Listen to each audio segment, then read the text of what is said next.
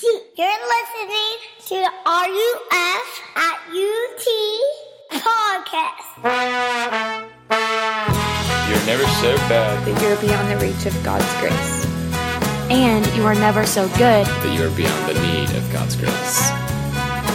For more information, go to www.utk.ruf.org. We all turn to 1 Corinthians 13, 4 through 7.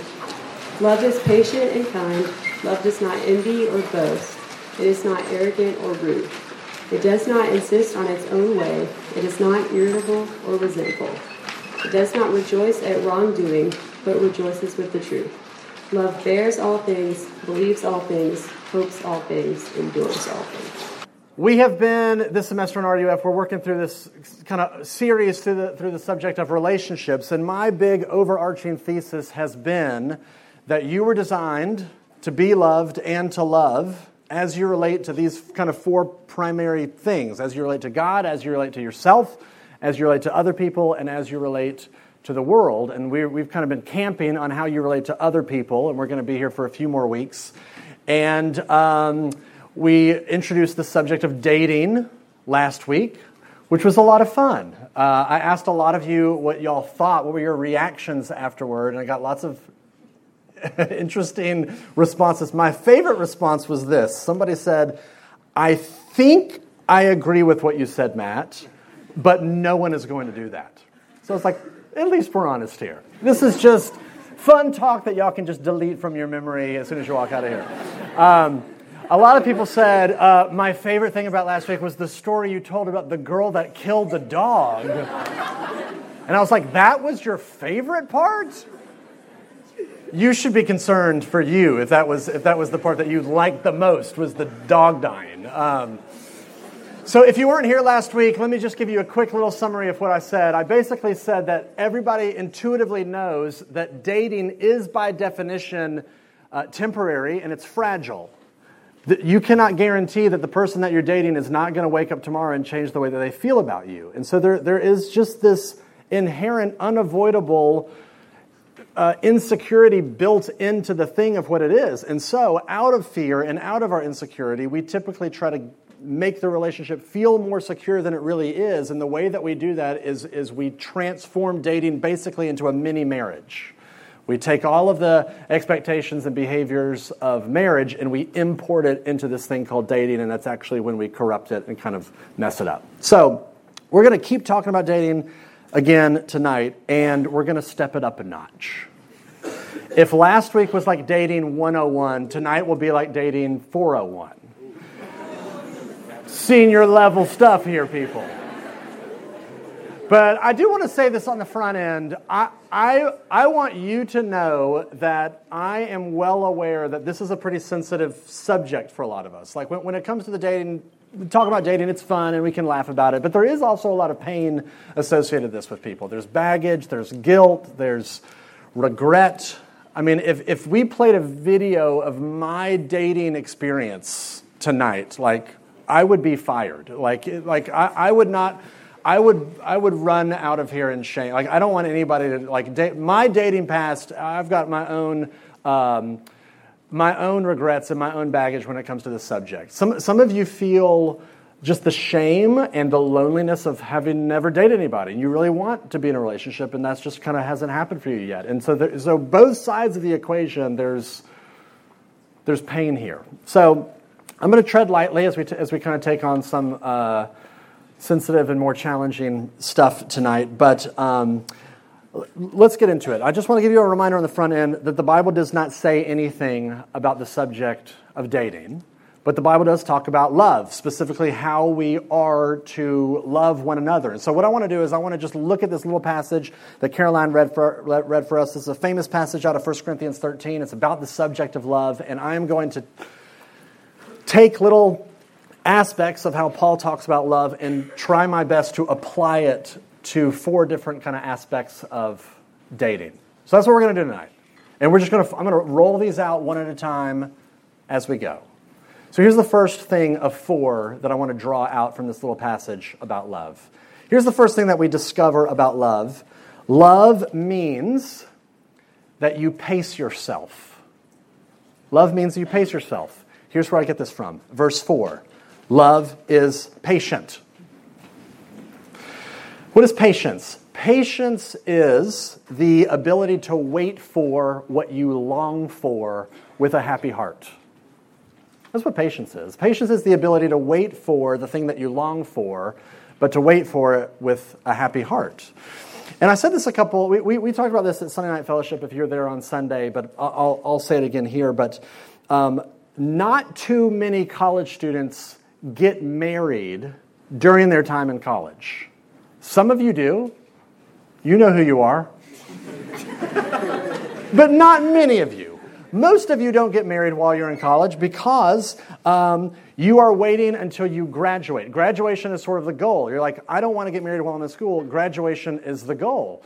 And that's great. You have put graduation as a higher priority over your life than marriage. And I think that's awesome. I'm for that. High five. Graduate. Get that bread. Do your thing. But here's the thing. If graduation is the goal, and you know I don't want to get married before then you need to know that does have implications for when you date. And here's what I mean by this. Here's we talked about this on Sunday, but here's a situation that is all too familiar. You have cute freshman guy who meets cute freshman girl at orientation, and they kind of start talking, and they start dating, and then they have this conversation on the front end of their relationship. They say, hey, I want to do this relationship differently than I've done it in the past. I want to do this well, and I really want to take this slow. Which in my 10 years of campus ministry experience, that seems to be code language for, let's see if we can crank this up as fast as we possibly can. Because even though you have this conversation of, let's take it slow, we're hanging out every single day with each other. There's a constant stream of texts and snaps all day long between each other. We've told each other that we love each other after 2 weeks of dating. We're Netflix and chilling 5 nights a week. We're just like, this is what we're doing. This is life together, which is the opposite of slow. And so here's what you need to know. If that's how you date, you cannot sustain that level of intensity for 4 or 5 years as you wait for graduation to get married. The relationship is either going to be up to its eyeballs in sin, or it is just going to collapse under its own weight. Which means this. If you know that that's how you're kind of predisposed to date, this means your two options really are this. Option number 1, you date radically differently. You don't turn it into a mini marriage. You keep it casual, you keep it light. You pace yourself, knowing that, the goal is 5 years, 6 years way down the road, which means you pace yourself. That's patience. Love is patient. I'm going to wait for this thing that I long for with happiness and joy, but I'm going to wait for it. So you either date radically differently, or option number 2 is you wait to date until you get closer to graduation. You wait to date till you're ready to graduate. You can tweet that. I came up with it here. Which means if you're going to date seriously, that calls for a serious time in your life. And if you know I'm incapable of not going all in physically, emotionally, like I'm going all in, dating is not for you until you're ready to get closer to graduation. If that is your goal, that I want to graduate before I get married. So that's the first thing, at least, that we see about love. Love means that you pace yourself. You're willing to be patient. You're willing to wait for the thing that you long for, but with a happy heart. Let's look at another thing. Number 2. Love means that you care about the other person's well-being. Love means you care about the other person's well-being. And here's where I get this from. Let's keep going. Verse 4. Love is patient and love is kind. Kindness is proactively moving towards somebody with compassion, with understanding. A kind heart is predisposed to want the best for somebody else. That's what kindness is. Kindness wants the best thing for somebody else. So really the question is, what is the best thing that you could want for somebody else? Well, as a Christian minister, my answer to that question would be, I think the best thing that you could want for somebody else is for them to come to know and to love Jesus. John 17:3 says, this is what eternal life is. You want to know what life is? You want a fulfilling life? It is to know God and to know the one that he has sent. That's what John 17:3 says. So to love, to relate to the person that you're dating in love means that you are committed to that person knowing and loving Jesus more than they know and love you. That was actually best for them. So, this, of course, has implications for who you date. We're going to talk a lot about marriage in 2 weeks. Next week, we're going to talk about sex. So we're going to talk about sex before marriage because we're really edgy in RUF. We're going to talk about marriage here in a couple weeks, so we'll get to that. But basically, marriage is deep physical, spiritual, emotional oneness. It's two people becoming incredibly, intimately one and connected with one another.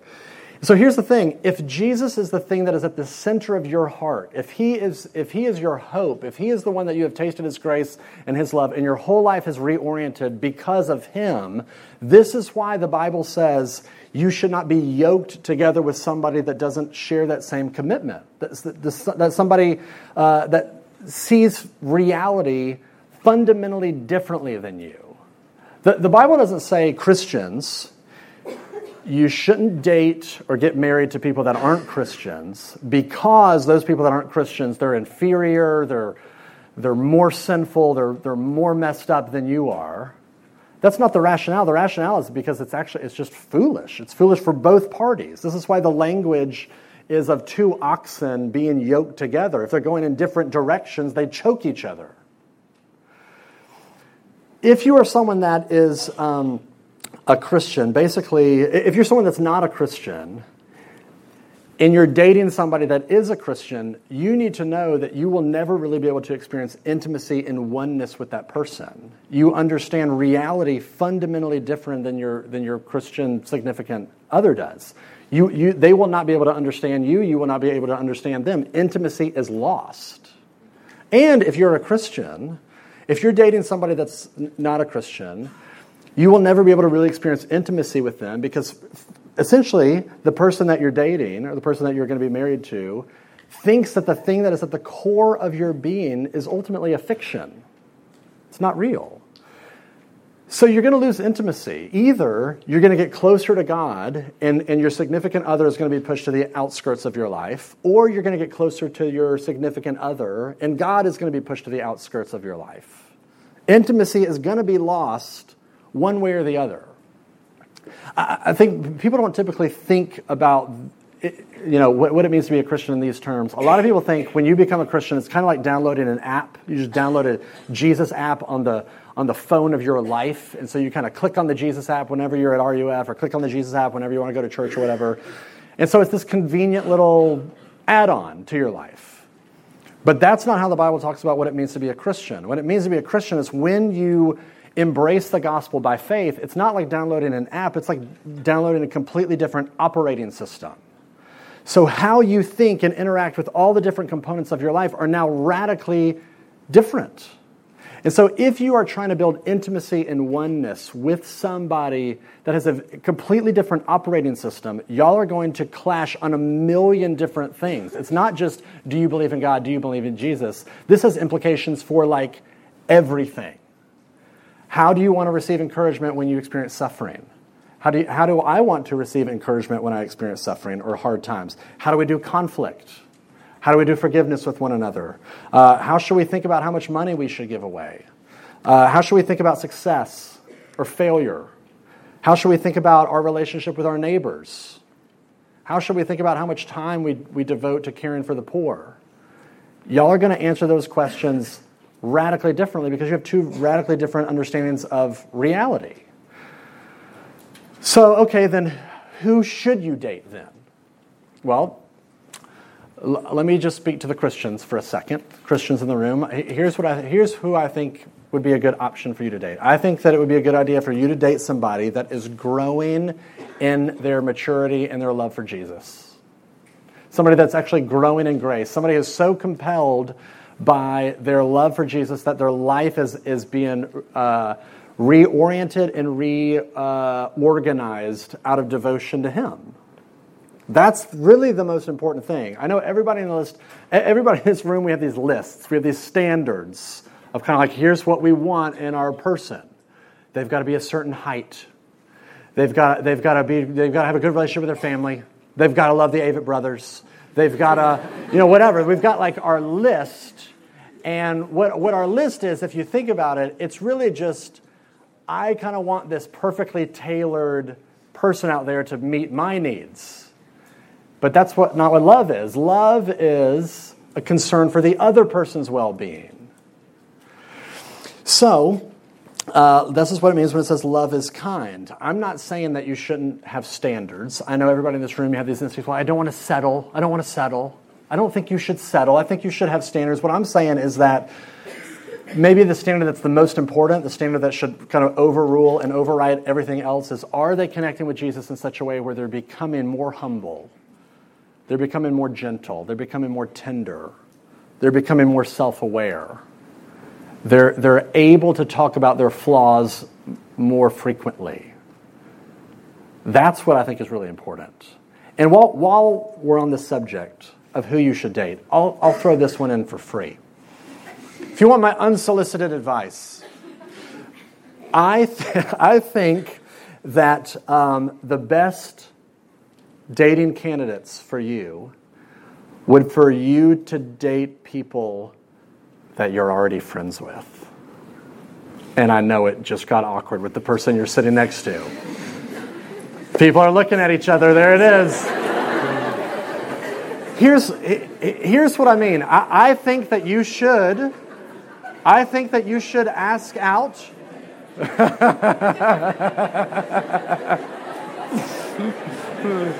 Everyone's like, don't look at me. I think that you should ask out your friends that happen to be of the opposite sex. And here's why I know here's why I know that you don't do it. Here's why you don't do it is because you don't want to ruin the friendship. I know it's like, if I ask that person out, they're going to, it's going to be weird. They know that I'm going to like them. It's going to be awkward. Here's the inconvenient truth. That friendship has an expiration date stamped on it anyway. Sorry, it's true. You don't like it, but it's true. Here's what I mean. We talked about this a couple of weeks ago. Your relationship with your friend of the opposite sex, one of y'all are going to get married. Once one of y'all gets married, guess what happens to your friendship? No mas. No more friendship. So my point is, you're not going to be friends with that person forever anyway, so why not risk it and take them out? Because here's my point. You can risk blowing up and losing the friendship because you have a 500% chance and shot at a better and more fulfilling marriage and relationship with somebody that has already proven to be a good friend, as opposed to some like smoking hot rando you met in a club that you just kind of get along with. You have a 500% better chance of a fulfilling relationship with someone that's already a friend than with a rando. So ask your friends out. Y'all can deal with that afterwards. Number three. Love means that you are other-centered. Love means that you are other-centered. Let's jump ahead. Look at verse 5. It says, love does not insist on its own way. Some of the translations that you have might say love is not self-seeking. Love is not bent inwardly with a commitment that you exist to meet my needs. Love is actually you being bent outwardly, saying, I am committed to meeting your needs. I am committed to elevating and prioritizing your needs and your interests above mine. That's what love is. One of the healthiest, and in your opinion, soon, weirdest relationships I've ever encountered was when we were doing RUF at App State in Boone, North Carolina, 7 or 8 years ago now. And there was this girl in our ministry named Meredith. And Meredith went to summer conference one year, and she met this guy that went to Georgia Tech named Mike, which is another good reason to go to summer conference, is you might meet a little Never mind. You might meet somebody. Whatever I was about to say was going to be weird, so I filter. You might meet somebody special at summer conference, so you should go. This is the year to go. And so Meredith meets this guy named Mike at summer conference. He goes to Georgia Tech. She was going to school at App State at the time. And so they kind of traded numbers, and they started talking, and he would drive up to Boone and take her out on dates. And she said, this is great. She, allowed it. She likes him. He liked her, and he kept doing that. He kept driving up to Boone, taking her out on dates, and they were talking, and they, were dating. They started dating. And, however many weeks or months into this relationship, she's in class one day, and one of her classmates asks her out. And so she's a little torn. She's like, I don't know what to do. So she did something that's a little weird, and she told Mike about it. Said, hey, there's this guy that asked me out in class today, and I didn't really know what to do. Here's what he said. I'll give you the quote. He said, you are not tied down to me. I have no claim over you, and in fact, if there's a better option for you out there, I want that for you. If this guy could love you and serve you and meet your needs better than me, I am all in favor of that. So I want you to go.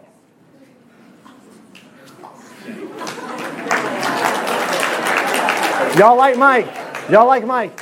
Here's a guy that is so secure in his identity in Jesus, and he was not threatened. He really said, I really do love you. I'm committing to your interest above my own. And so if this guy's going to serve you better, good grief, I'm for it, because I want what's best for you. So how do you think that made Meredith feel towards Mike? Well, here's what happened. We like this. Meredith goes out with the guy from class. None of her friends understand. Like, what are you? Like, this is the weirdest thing ever. You're dating somebody else, and you go on a date with this random guy from class. Like, what are you doing? So she went on this date with this guy, but the whole time that she was on the date with the guy, she couldn't help but always be thinking about him. Always be thinking about Mike. So at the end of the date, man, y'all love this story. At the end of the date, the guy says, "Hey, this was so awesome. I had a really fun time going out with you. I'd love to do it again. Would you like to go out sometime?" And she had decided by that point, like, "Hey, thank you. This was great, but I'm not interested in going out again." And the reason was, it's an honest thing you can say to somebody. I'm not interested in doing this again. Her heart had been captured by Mike. And here's the fun story. I officiated their wedding, and now they have children.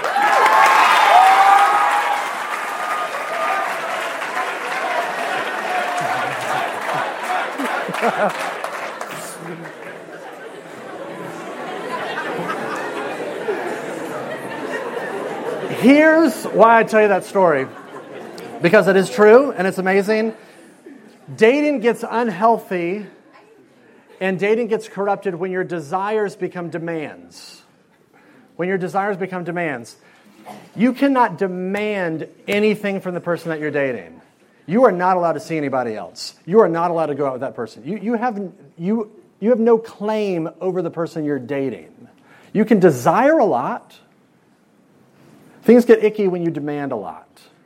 The healthiest relationships that I've seen is when somebody in the relationship or when both people in the relationship is other-centered. For you to say, I want what is best for you. And if this relationship is not it, man, that stinks. That hurts. That sucks. But, if you think you're going to be served better outside of this relationship, then I'm for it. I'm for you, and I want to support that. And so I'm going to release you from this relationship without any guilt, without any weirdness, without any awkwardness. You be free to go date people because I want what's best for you. I'm not naive. I know how hard that would be. I know to say something like that and to release somebody, it's scary. It feels like death. This is why I think love is perfectly embodied in a cross. Love is you willing to put the other person's interest and needs above your own, which is always hard. It's always going to feel like death. It's always going to feel like suffering. While we're on the subject of kind of parting ways, let me just kind of say this in passing before we go to point 4. I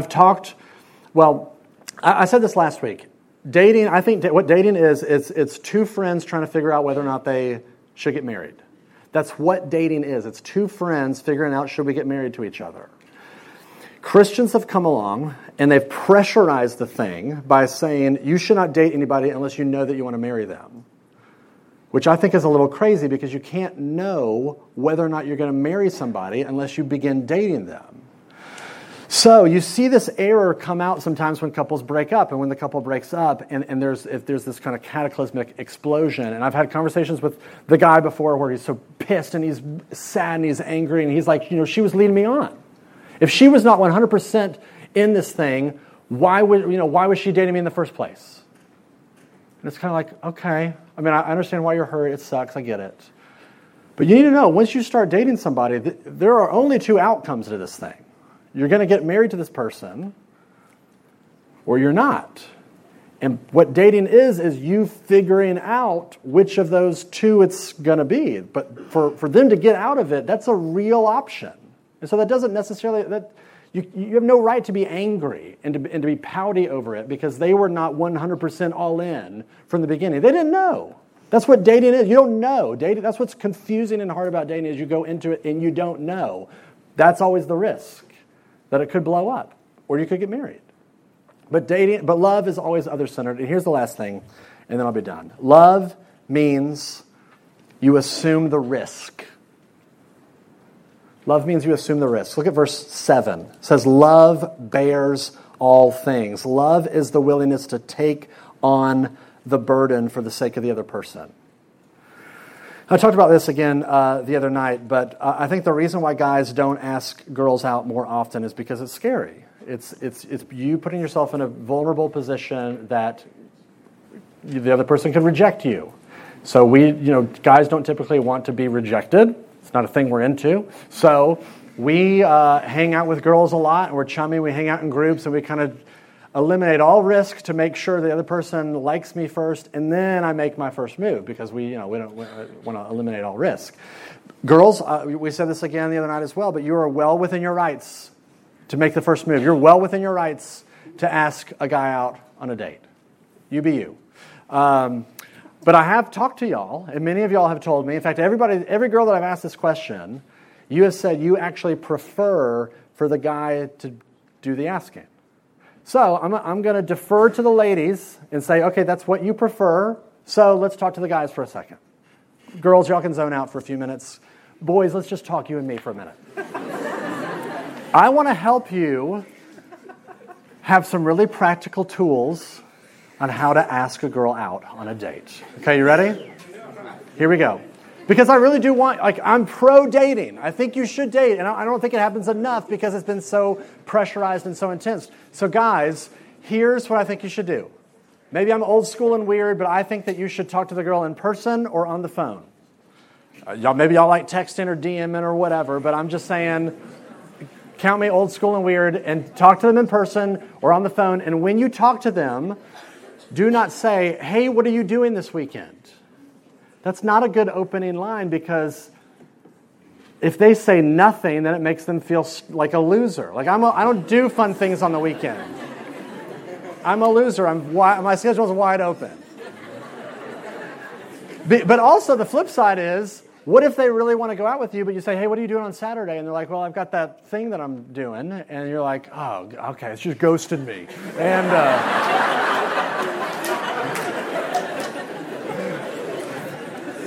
no, here's where love steps in. Love steps in and says, I am going to assume the risk. I am going to bear the weight of this moment. I'm going to be clear and direct. And I'm going to say, would you be willing to go on a date with me this Saturday night or whenever? And you say the word date. You call it a date because if you don't, then they go out with you and the girl's becoming a CSI detective and analyzing clues. What is this? Are they going to pay for this meal? Am I going to pay for this meal? He just grazed my shoulder. What does that mean? Are we going to make out at the end of the night? What is this? You call it a date. You express your intentions on the front end. And if that's what so now let's talk to the girls. If that's what the guy does, girls, you have two options. You can say yes, or you can say no. This is my personal opinion. This is not the Bible. This is thus saith Matt. I think you should say yes. I think if more girls said yes to fun little casual dates, more guys would ask. It would give them confidence. You get a free meal out of it. You got nothing to lose. So you say yes. But here's what you can't do. You can't say yes if you really want to say no. I can't tell you how many times I've talked to the guy where he's asked the girl out and she said yes, but then there's this crazy, how do we schedule this? She keeps avoiding me. We can't figure it out. We keep pushing it back. And then when we actually go on the date and sync up our schedules, she's cold and weird and distant, awkward, always on her phone. Guys would much rather have you just say no if you mean no. You can't say yes and mean no. My wife just finished the book by Aziz Ansari, Modern Romance, and he says, she was telling me about this one part in the book. He says, when guys ask girls out over text, which again, I think that's part of the problem, but it's the modern way of romancing, I guess. But so he says, when guys ask girls on a date, and the girl wants to say no, girls typically have three different reactions. One is to ignore the text and just kind of make it seem like she didn't see it in the first place. Number two, it's to lie about the reason behind the rejection of, I'm busy, I'm having surgery tomorrow, and or it's number three, it's to be honest in saying no, I'm not interested, but thank you so much. And in the book, apparently, like the stats are the overwhelming majority of guys would prefer the honest rejection. But the overwhelming majority of what actually happens is the first two things, either ignoring or lying about it. And he's saying, we would rather you be honest. So, ladies, be honest. If you don't want to go out, say no. If she does say yes, then you take her out. This feels so condescending. You take her out on a date. You get to know her. And you have that be what it is. There's no strings attached. We're not committing to each other for anything. This is two people enjoying getting to know each other. It's a lighthearted, casual, fun thing. That's what love is. Love means that you pace yourself. Love means that you care about the other person's well-being. Love means that you are others-centered. And love means that you assume the risk. Now look, I know I've been joking, but what I just said to you, I know is very hard. This is why this is why I said this is like dating 401. Like this is hard. It's hard to love like this. Our culture thinks that love is pretty intuitive and it's easy. This is why we have language of falling in love. Like love is just this pit that I just accidentally fell into. Like I couldn't help it. And but that's not how the Bible understands love. Love is this grueling, active thing. It's not passive. It is something that you take on. You say, I am going to passionately commit myself to dying for the sake of the other person. But here's the thing. This is the kicker. You cannot give away what you don't have. You cannot love somebody like this unless you have received love like this. So I want to end with one final story, and then I promise I'm done. A friend of mine told me about this story. There was this video that was going around on Twitter a couple of weeks ago. A number of weeks ago, there was this tropical storm that blew through the Philippines, and one of the islands had this intense amount of rain, severe flooding, but there was this couple that had their wedding scheduled for that weekend. And the girl in the video says, even if it floods or rains, nothing can stop me. And so there's this like iPhone video of this wedding, you can look it up, and it's of this church, this indoor church, with like, water up to people's shins, this like gross, murky brown water in the church. And you've got people in suits in the pews sitting there, and as the congregation with their feet in the water, and there's this, string quartet up in the front playing, and the back doors open up. And here comes this bride walking down the aisle, sloshing her way through the water in her white dress and her gown just kind of dragging in the water behind her, and she has a little like person trying to help her with the train of her gown behind her. And it was this It was this amazing picture because it was this picture of aggressive, unstoppable love. She was like, I don't care about a tropical storm. I don't care about monsoon. I don't care about flooding. Nothing is going to stop me from getting to the person that I love. Don't you know that is how God loves you? Here we are down here in our loneliness and our shame and our baggage and our regret and our guilt. And God says, I am going to come after you, and there is nothing that is going to stop me from getting to you. Not your sin, not your failure, not your doubt, not even a cross is going to stand in the way between me and you. I am literally going to wade through the waters of hell and back to get to you because I love you. Jesus is the one that is patient. Jesus is the one that is kind. Jesus is the one that puts your needs above his own. Jesus is the one that has loved you like this. And really, what we're all looking for in a dating relationship is a love like that. Here's the truth. You have it in Jesus right now, if you'll receive it. Once you receive it, you're able to give it away. Once you know that you are loved, then you have the resources to love.